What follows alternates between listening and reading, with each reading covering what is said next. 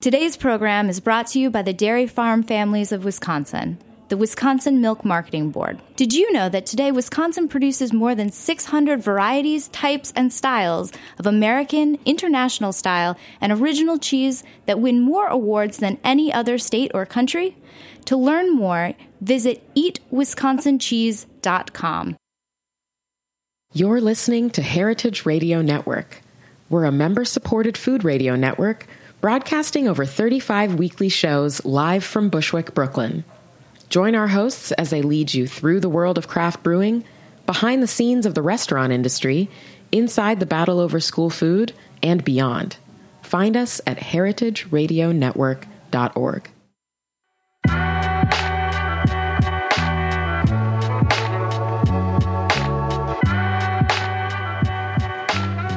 Hello and welcome to Cutting the Curd, broadcasting live on the Heritage Radio Network in Bushwick, Brooklyn. This is Greg Blaze, and today we have past guest and friend of the show, Aaron Foster of Foster Sundry here in the studio. Thanks for coming on, Aaron. Thanks for having me, Greg. Yeah, man, we're going to catch up with you a little bit, and then we're going to talk about some issues. Yes, issues. We all have them. Some more than others. So, Foster Sundry, how's business doing? The last time you came on the show, you were in your infancy, and now you're like, I was just in there this morning, and you're booming, man. You're looking good. Yeah, we were a little baby shop the last time. I think it was almost a year ago, maybe a little bit more. We were with a couple of other shop owners, and it was a funny time because I think we were coming up on the holidays, and I didn't know what to expect. It was... I was talking to everybody, picking their brain, like, what is it like for you? Is this normal? What's happening? The first year they say it's the hardest, and it certainly put me through the ringer. I mean, yeah, you got all your costs to cover. You got to, you also were a little bit ahead of your time in that neighborhood in terms of that sort of store. So. Yeah, I think, we were early. You could say we're still early, but, better early than late, I suppose. Yeah, man, absolutely. But we're definitely, I think, certainly in the last, we opened December 2015, so what is it now, May 2017? So I think so. Yeah, I can barely keep track. I think we're just hitting our stride, I would say now, and it's and it feels different. Like it's maybe a month or two ago, I just felt like we turned a corner. All the usual stuff is still difficult. Staffing is difficult. Labor is difficult. Paying your bills obviously is difficult, but I feel like what we're putting out is really good and consistently good, and people are no longer surprised that we're there. They come in, we see our regulars. We have people getting married. We have people having kids, which is really cool. Yeah, you're part of the neighborhood, which is amazing. It seems like you feel like you've geared up, like you've gone to, you started out like in a certain way, and now we're like in low third right now. I think that would be great. Like we just downshifted into third, so like we're upshifting into the third. We're running really well right now. And it's but every day it's hard. I mean, as a retailer, it's you're beholden to things outside of your control. Oh yeah, I mean every day. I mean you have to think on the fly, especially I work in a larger operation, but in a small operation, you have to adapt quickly. When you see things going a certain way. Yeah, absolutely. I mean, it's funny. When you're in between, I feel like we're at the size. We do a bunch of different things, right? We're not just a cheese shop. I think it's important to say, right? We're a whole animal butcher. We are a cafe that serves parlor coffee, and which we're super psyched on. We are a specialty grocer, and we do all these different things. And of course, we're a cheese shop. So. Already we're a little bit different, and I think we were a little bit ambitious in terms of what we wanted to do from the get-go. So that meant like a more significant investment in getting open, a much more sort of ambitious staffing structure, right? Because we need full-time, highly trained people in each department. My butchers aren't going to pull espresso. My baristas aren't going to cut cheese, or at least not right away. But I think, we're at the point where we're rising above the noise. Like I like to think of this, the whole, like retailing is like you're like a sound editor at a mixing board. Sure. And you've got all these inputs, right? Like your output is profitability, but your input is all of these other things. And you're just kind of like dialing the levers and twisting the knobs to try and make all these inputs become a profitable output. And you have to have enough inputs. You have to have enough volume for you to hear anything on the other side. Absolutely. One of the hidden skills, or the most valuable skill of a retailer, especially a food retailer, comes down sometimes to just identifying the right people for each job and playing to their strengths. And sometimes when you start out, you have to adapt. You hire a person, especially when you're at the very beginning of something. You hire a person, you have to. They're totally different. They're totally different, or maybe the shop changes too. I mean, that's true as well. It's really interesting you say that. Yesterday was the last day of the first employee we hired after we opened. I think we hired him on day 4 that we were technically open. Sure. And I'm saying technically in air quotes because we were, barely open. I think instead of signs in the cheese case, I had like blue painter's tape with the name of the cheese on it. There's I don't know if you know Tia Keenan. Of course you do. Yes. She, there's a picture of her that she came by, like she was like our second customer, her and David G. Of and course. they both swung by, which was really thoughtful of them. And I just like seeing the photo on their Instagram, I went back and it's like just everything looks so thrown together. We were really barely there. But so he just left this employee on Sunday, and it feels a little bit like a changing of the guard. Now we have one person. One original opener left? One original opener left. And everyone else is new. And new to varying degrees. Which, like, I don't know. Does it sound bad? Whether, like, to your perspective? You've opened plenty of shops. So. The people there will be a graduating class. Opening a business, especially a food business, takes a toll. The openers are like the first wave, and a lot of them don't make it past the beach. Right, you know what I mean? True. And it's tough. It's but like true. Saving Private Ryan out there. Yeah. I mean, not to belittle that, but it's just it's a battle to get open. It's a battle to stay open. Especially in the very beginning. And the big changes, like, that's really what I wanted to ask you. What's the biggest single change or adaptation that you had to make? You probably had a really well set vision of what you wanted your shop to look like and how you wanted it to operate, and then you opened the doors and it maybe became completely different from that. Yeah, I think that's a really good question, and also I think a good question, like, when you're looking back and self-analyzing, like, important to think about what you want to be versus what you are, and whether you're happy with what you are, whether it was your intent to be what you are. Absolutely. And how do you make those two come together to form your reality? Yeah, and something that a reality that's like that is profitable for your business. Completely. I would say, so I wanted to open a cheese shop. I've been working in cheese since 2002, so this is my 15th year in cheese and specialty food. Nice. Yeah, weird. Weird. Yeah, that's almost half my life, right? Just shy. Been there, brother. And it's strange to be in the sort of older guard of cheesemonger. But I wanted to. So I've worked for small, I've worked for large. And I wanted to kind of put my money where my mouth was and say it's my turn to open something. So I wanted to open a cheese shop. I think the biggest surprise is that I had to let go of it. I had to let go of that I'm just a cheese shop. My shop is significantly more than a cheese shop. Cheese is an important part, and I would never let it go because it's what drove me to open it in the first place, and I think it's an integral part. But we are just as much, if not more, a butcher shop. Or just you got amazing beef and pork in there. Yeah, I mean, we worked so hard for that. It's well, what's interesting in that, and I will move on to another sort of a different kind of question. When you work for a pre-existing business, you came up through businesses that had an established clientele. Murray's Cheese Shop, like these cheese counters are brusque and brisk. Yes. There's a lot of product that get moved through, so that becomes your reality. When you open up the cheese shop and you see the inventory and you see it shrinking and you seeing all that coming and going, you're like, oh man, I better have some other stuff to do, you know? Well, Like, it was scary. I mean, I certainly opened up with way more cheese so much more cheese than I possibly needed. That was one huge mistake I made was but it's really hard to know. You have no PARs, you have no order guides, you have no history, and no customers. And you have no fucking customers. Yeah, that's the biggest one, right? Like, and I tried to handicap myself. I was like, all right, I'm going to have negative. If I think I'm going to have 1,500 transactions per week, 1,500 customers per week.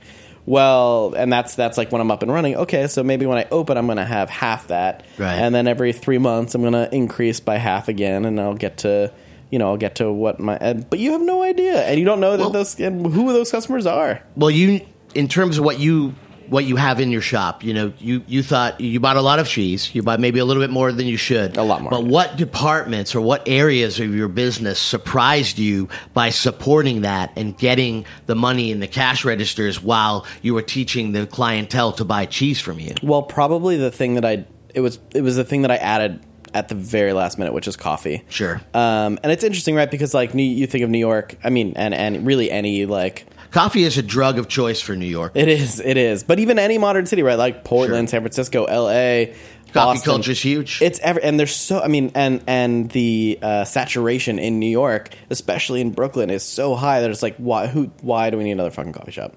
But the location that we chose, aside from being, I would say, a colorful corner, was kind of isolated by at least, say, 10 blocks from any other serious third wave coffee shop. And more importantly, my sister is sort of me for coffee, but times 10. Like she's deeply experienced and incredibly knowledgeable and talented and known in her field. She got you the good stuff. She did. She helped. She told me what to do and not what to do, and we partnered with Parlor in Brooklyn, and it just turned out to be really surprising people. So what ended up being initially my goal was really ripping off Marlowe and Sons, essentially, and saying, I mean, I owe Andrew Tarlow a great debt, including stealing some of his butchers when we opened, borrowing.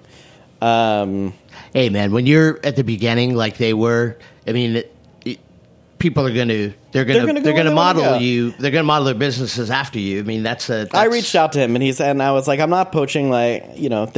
He's like, people are gonna go where they want to go. If they're happier here, then they'll stay here, and that was.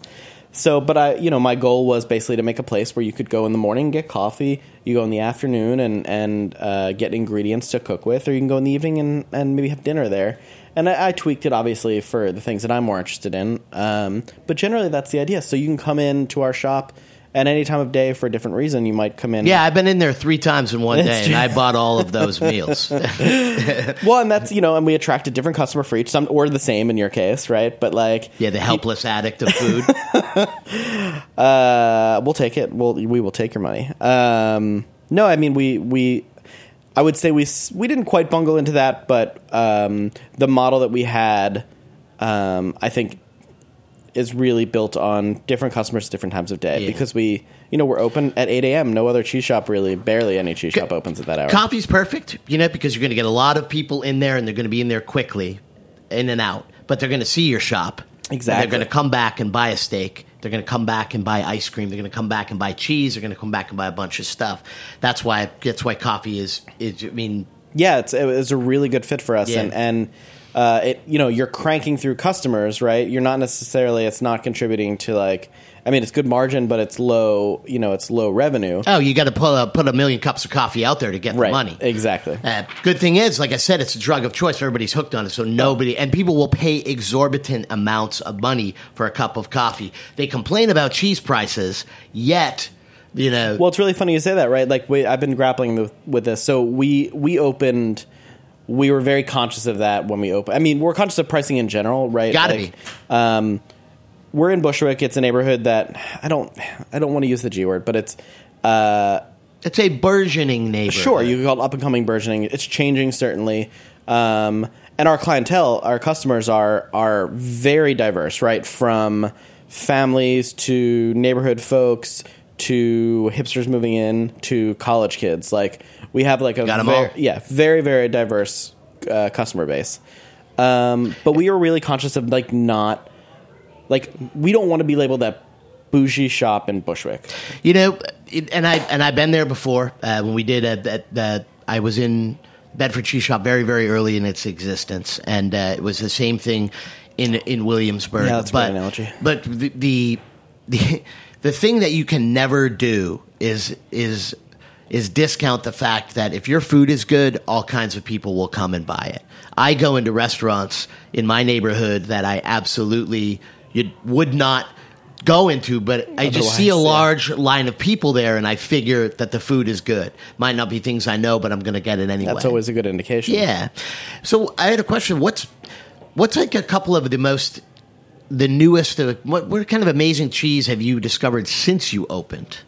That's interesting. When I was at Murray's, before opening Foster Sundry, I was at the Brooklyn Kitchen. Before that, I was at Murray's Cheese, and being at Murray's. You did the tour. Yeah, I did the tour. I've done more than my fair share. But I was very fortunate there to have access to things, and people would always send unsolicited samples galore. Oh yeah, Try this. You see, if you Google like cheese shop, you find Murray's pretty early. Absolutely.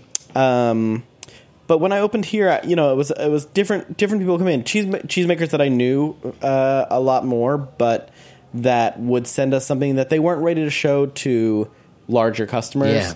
Yeah. Experimental things from Jasper Hill, experimental things from Sugar House Creamery, which we were talking about before the show. It's and I had never heard of or been to Sugar House Creamery, and they're a relatively new creamery. But when I was doing my buying trip, my sourcing tour of meat farms and cheese dairies and breweries. That's the secret best job in the universe right there. So good. Is the pre-setup and visiting those people. It never gets better than that in a certain way. Oh, it's great because, there's no strict business relationship there exactly. yet. So it's really... You're feeling each other out. Exactly. You're on their property. You're among the animals or among the things they grow and sell. And then, it's just hospitality. And you bring up some beers and things from the city that they can't get. Yeah. And, they share with you their stuff. I love that. It's so great. And I remember some of the earliest trips I did, going up to Jasper Hill for the first time,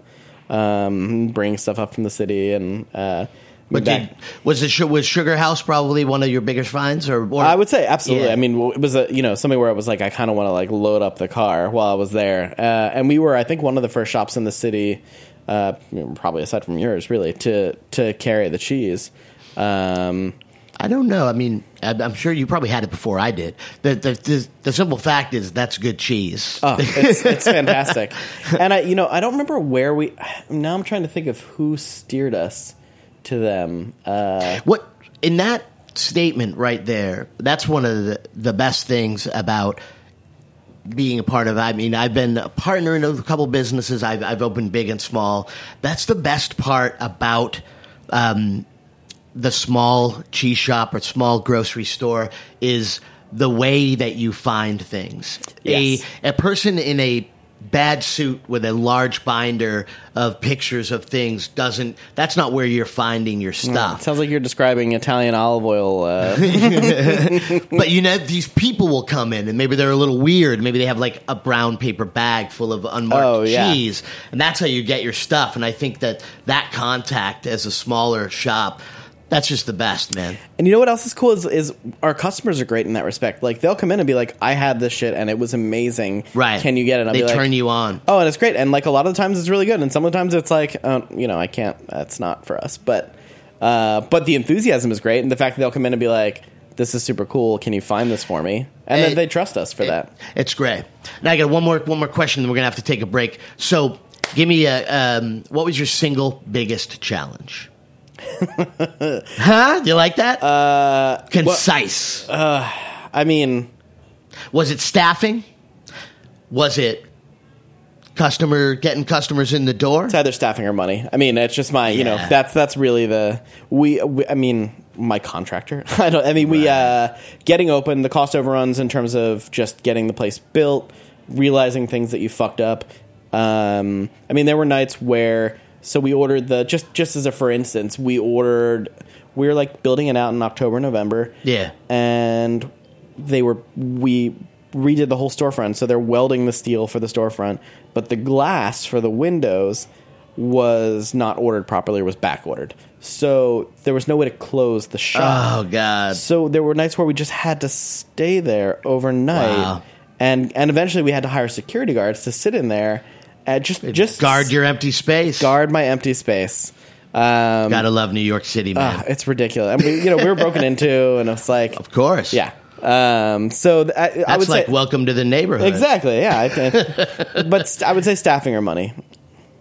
Yeah, and it's no different for me today. All right, we're going to take a short break, and then when we come back, we're going to talk a little bit about some issues in cheese and cheese retail in general. Stay with us.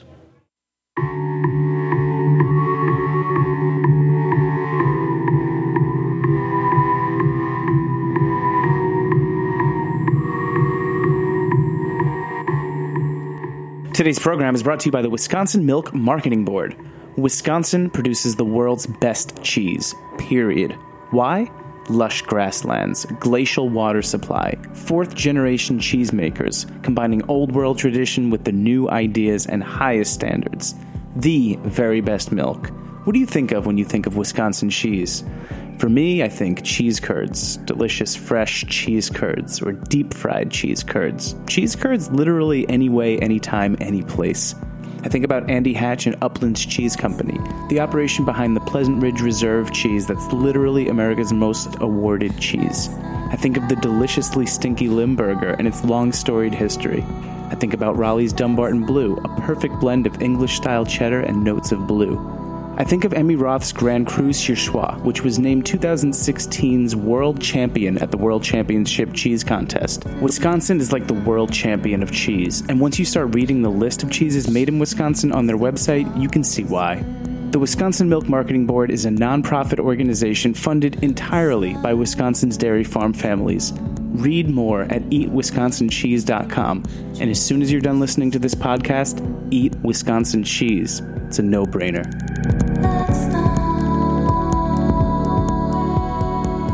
Welcome back to Cutting the Curd. That's one of my favorite commercials because you got the silky smooth voice of the producer, Jack Inslee, the engineer on one of my first friends here at the radio station.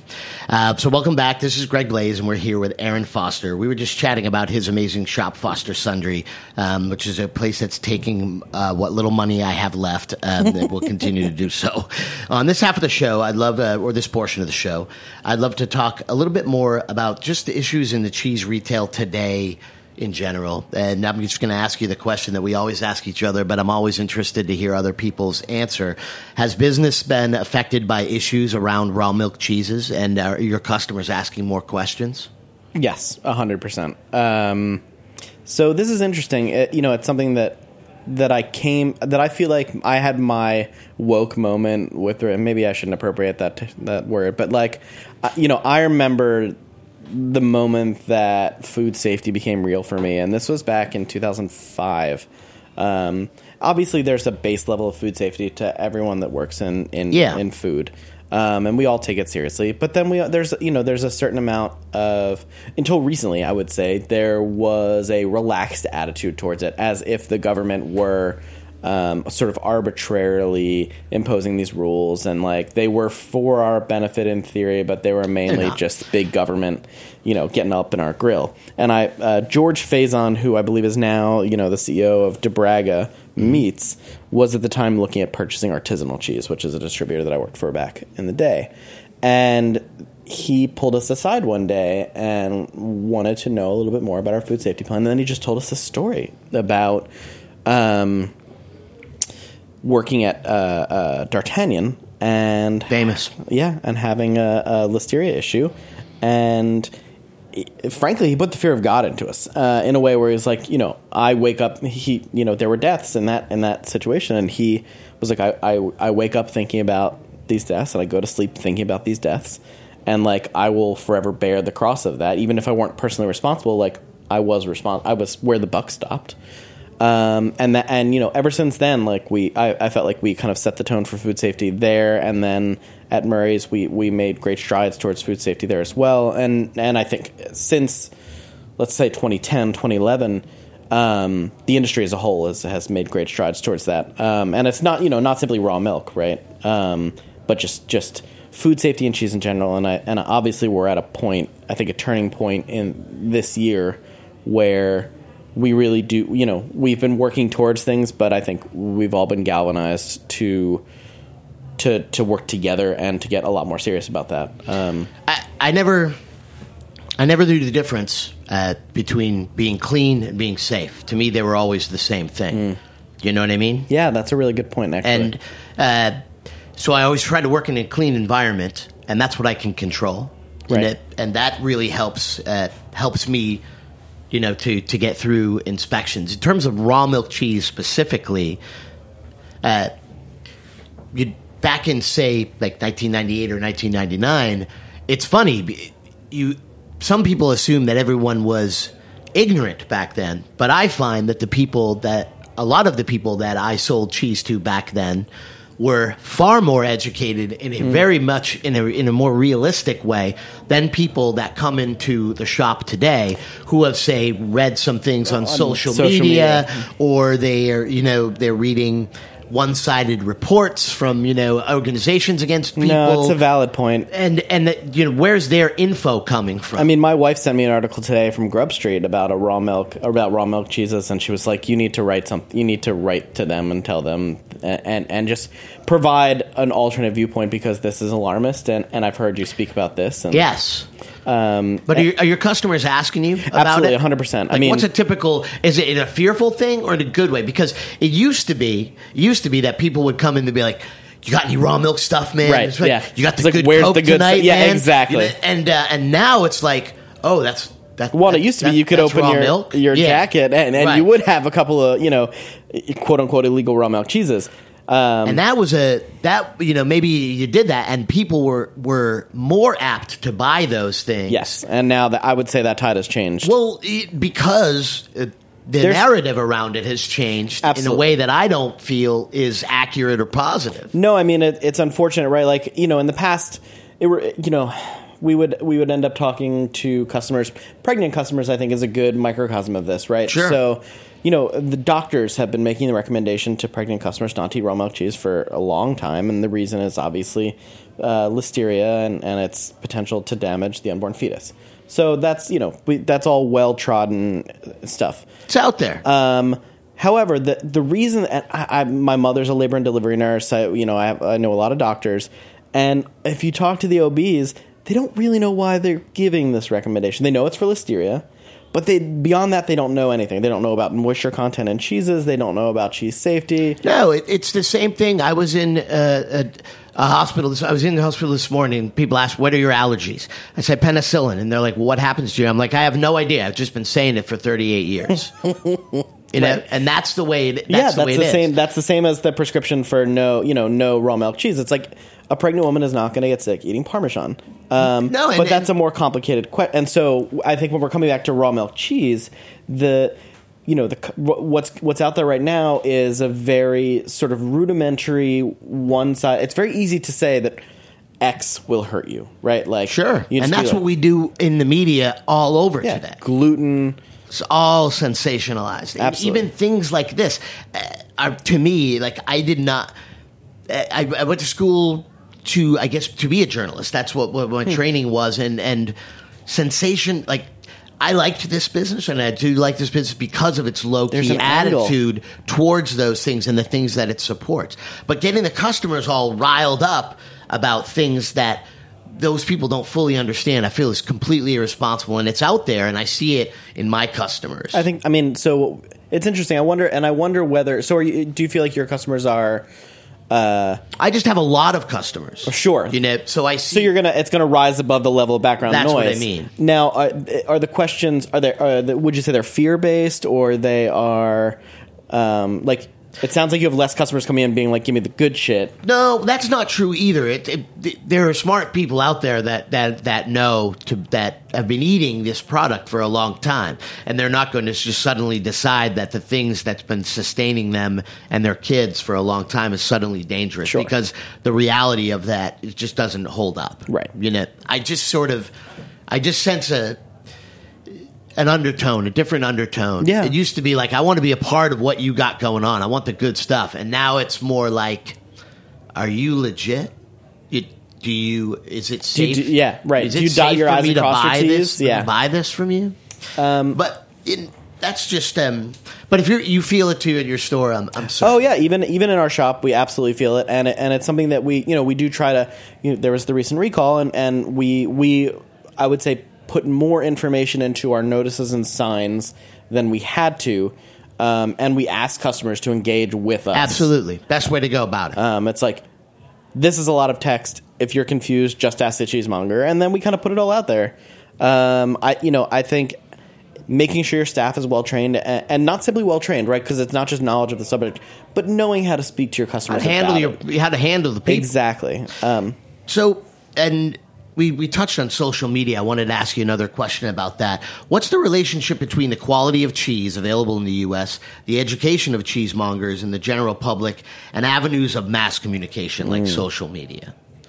You certainly see a new cheese sort of filter through and rush through social media very quickly, whereas before, word of mouth. Yeah, word of mouth, finding out about a cheese.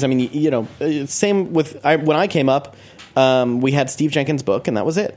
We had the Cheese Primer, or I suppose you could go back and find, Patrick Rance's books. And good books. Yeah, good books. According to some. Even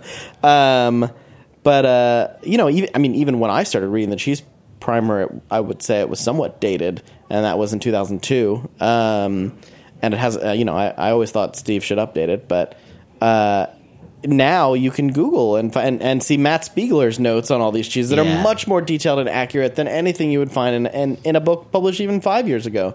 So things are moving much more quickly. There's also a lot more social media savvy people like Lilith Spencer, like Matt, and a bunch of others on Instagram, like Nick Bain, that I think are doing a good job at promulgating accurate, interesting, trendy information about our industry. And that's that's tough to manage all at once. It is, but I also I think and those are people that are responsibly using the avenues. Yes, and then you run into the other end where it's a journalist or a quote unquote journalist, just pulling an angle that's clickbait, and we've learned from all of these stupid fucking articles about cheese is crack, or cheese will make you fat, or cheese won't make you fat, or fat is that. The clickbait surrounding cheese is very popular. Grilled cheese that's surrounded by grilled cheeses. Sure. All this shit. So, I think if we can work to promote, if we make an effort to promote the work of people that are doing right by cheese and cheese makers that are writing and promoting honest opinions, then it's good for us. I'm a firm believer is less is more. I agree. If you don't post all the time, then the things that you do post resonate more. Yeah. When you're saturated, it's like carpet bombing. When you're saturated, it all kind of becomes the same pile of rubble after a while. I also think, transparency and authenticity is really important. That's it. That's what you need. Yeah. Yes, we would hope. You would. That's. We have relationships, as do you, with cheesemongers, with butchers, with meat. Growers. Meat growers. Struggled for the word there. Farmers, I think they're called. Yes, those guys and gals. We work really hard to have relationships with them, to know what we're getting, to know how to sell it, to taste each wheel. And those relationships, at least with me and with many of my staff, go back a decade or more. And thus we have a responsibility, and we honor them, and it feels good to hold up your end of the bargain there in a real way. That's the stuff that that's the most gratifying part of owning a shop. Yeah, that's it. We just work for the producers, man. That and the customers. It's really great to put cheese in people's mouths. Yeah, it is. Just stuff it in there, cram it in, ram it down. It's an interesting one more little question for you here, Mr. Sundry, as I'm going to call you. I get that a lot at the shop. Actually. Are you Mr. Sundry? All the time. Challenges of working in cheese while dealing with chronic pain, illness, or depression. So many creative people working on the retail side of cheese. I think that they face a lot of issues. And we see that a lot in our industry. Yeah. What's the challenge there? Well, I would say it's the challenge that a lot of folks in food face more generally. Some of us that work in food hurt ourselves by, we work in food because we're hedonists to a certain extent. Masochist? And hedonists and masochists, and sometimes sadists as well. I've worked for a few of those. But thus we probably don't treat ourselves, from a doctor standpoint, well.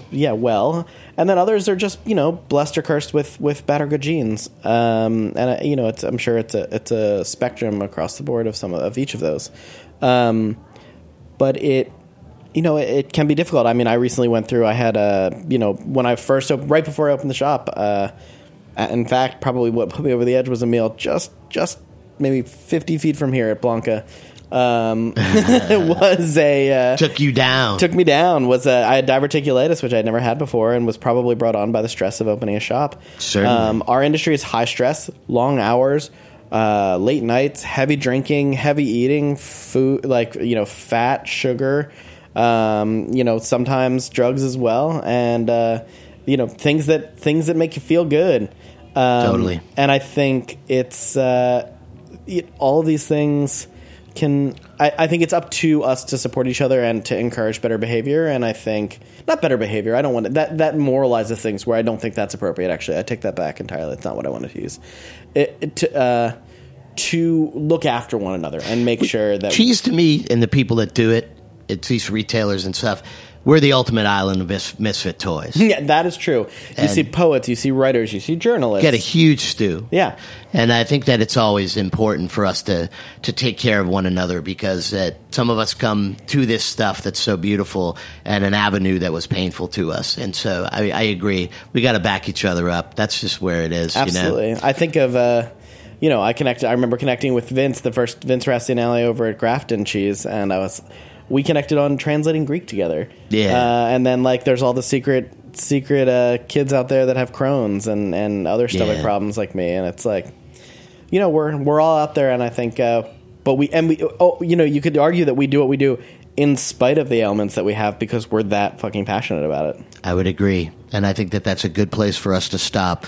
Aaron, thanks so much for coming on with me today. Yeah, thank you very much. Thank you for listening to us here on Cutting the Curd. Stay tuned next week for more Cutting the Curd. Bye-bye.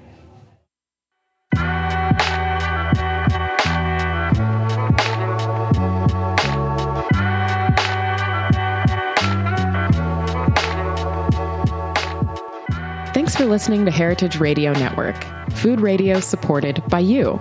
For our freshest content and to hear about exclusive events, subscribe to our newsletter. Enter your email at the bottom of our website, heritageradionetwork.org. Connect with us on Facebook, Instagram, and Twitter at heritage_radio. Heritage Radio Network is a nonprofit organization driving conversations to make the world a better, fairer, more delicious place. And we couldn't do it without support from listeners like you. Want to be a part of the food world's most innovative community? Rate the shows you like, tell your friends, and please join our community by becoming a member. Just click on the beating heart at the top right of our homepage. Thanks for listening.